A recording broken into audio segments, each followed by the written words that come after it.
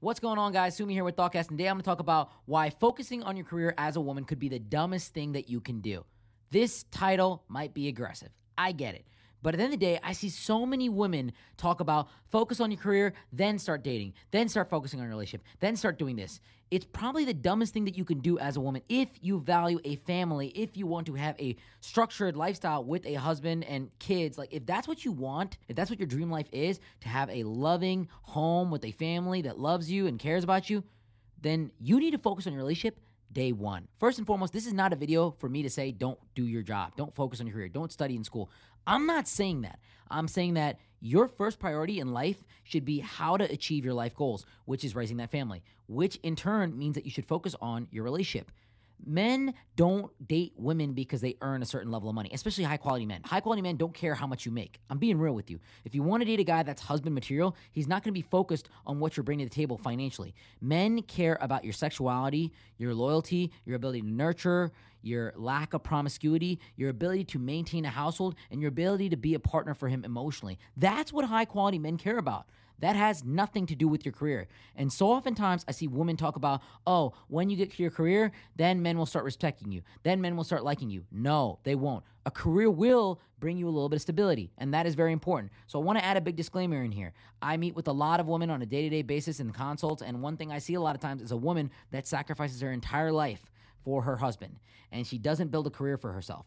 And guess what? 10, 12 years down the road, her husband's really successful because she's invested so much in the household, and her husband starts making a little bit of money, and then guess what he does? He goes and he starts talking to other women, he starts cheating on her, and she has nothing. She doesn't look the same way that she did 10 years ago. She has a couple kids, she doesn't have a career, she's financially dependent on him. It's a really, really dark situation to be in. So ladies, I want to urge you to protect yourself by building a career, by building some level of financial stability in your life to where you can go take care of yourself.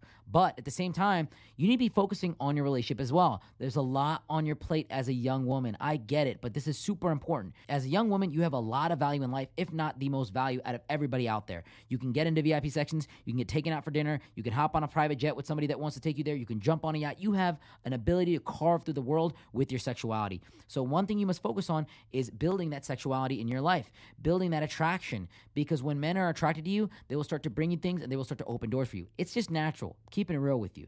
On the flip side of that, you need to learn how to attract men into your life to make sense for partnerships and relationships. I know a lot of women that are dating in the early stage of their careers, and they're building into a position where they can then marry this man. And that's a smart way to do it because they're leveraging their attraction at a young age. Look, men lead sexually. Women, I say this all the time. It's not the only thing that a man cares about, but when a man sees you across the bar, he doesn't approach you because he reads your resume. He doesn't approach you because his friend says, oh, she's a really, really rich girl. He approaches you because he's interested in your silhouette. Then he gets a little closer, then he likes the way you look. Then he talks to you for a little bit, and he likes the way you sound. And then he really gets to know you, and then he likes your personality. Your personality retains a guy after you display the sexual. But you must understand that if you have the most glorious, amazing personality in the world, but you don't necessarily present yourself in the right way, you might not attract a man at all. But on the flip side, if a woman is looking good, but she has no personality at all, I see these women get away with relationships sometimes. They don't get high-quality men that know what they really want and that are more so consciously aware, but they get men that are interested in them, that are willing to settle for them, that are willing to do things for them. But that being said, I hate to say it, men lead sexually, women lead emotionally. The way that women look at men is a lot different than the way that men look at women. We are different. We are sexually dimorphic. Our limbic systems are different. Our hormones are different. We can give birth. We can't give birth. It's all different. So I want you to understand, ladies, when you're young, take time out to go on dates. Take time out to meet men. Take time out on the weekends to step out and to network with people and to meet high-quality people. Because realistically, you want to find a guy that's accomplished and stable in life. Even while you're getting your stuff together, this man can provide value, he can provide guidance, he can provide coaching. That's very powerful for you to, number one, get to your goal in your career, and number two, get to that lifestyle of a family.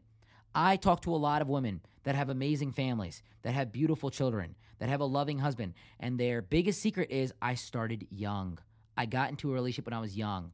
The first few relationships that I started ended up not working out. I spent 2-3 years here, 2-3 years here. By the time I figured it out, I was 6, 7 years older than I was when I was 18 years old, but I started dating aggressively when I was 18. And these women marry in their early 20s. They marry in their mid 20s. When you start dating when your career is accomplished and you're 26 years old, number one, you don't have the ability to negotiate in the sexual marketplace. Number two, you got to understand that you're going to make mistakes in relationships and you're going to have no experience on what to do. You haven't talked to men. I know women that focus on their careers and they come out 31 years old and they have no experience with dating, whereas a 22-year-old is getting married to the man of her dreams. And I'll tell you this right now, this is my personal belief. You can disagree with me if you want, but I think one of the most powerful things that a woman can do in the early stages of her child's life is to spend time at home.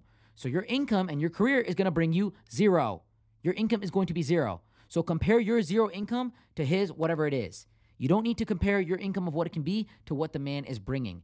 At the end of the day, if you want to live that lifestyle, that traditional lifestyle where you have a husband that can take care of you, you both contribute in some way, but in the early stages of the child's development, he needs his mother, your income is going to be zero, and you need to find stability, and you need to go through a few relationships to really understand what partner is going to make sense for you. I don't think it's realistic for a woman to have a child and to be in a career and to do all these things at the same time. It's really difficult for a single mother. Trust me, I was raised by a single mother. When a man raises a child, if you look at the data, the incarceration rate, the rate of child pregnancy, the rate of violent crime, the rate of dropping out of school, the rate of bad grades, all that stuff is equivalent to a two-parent household.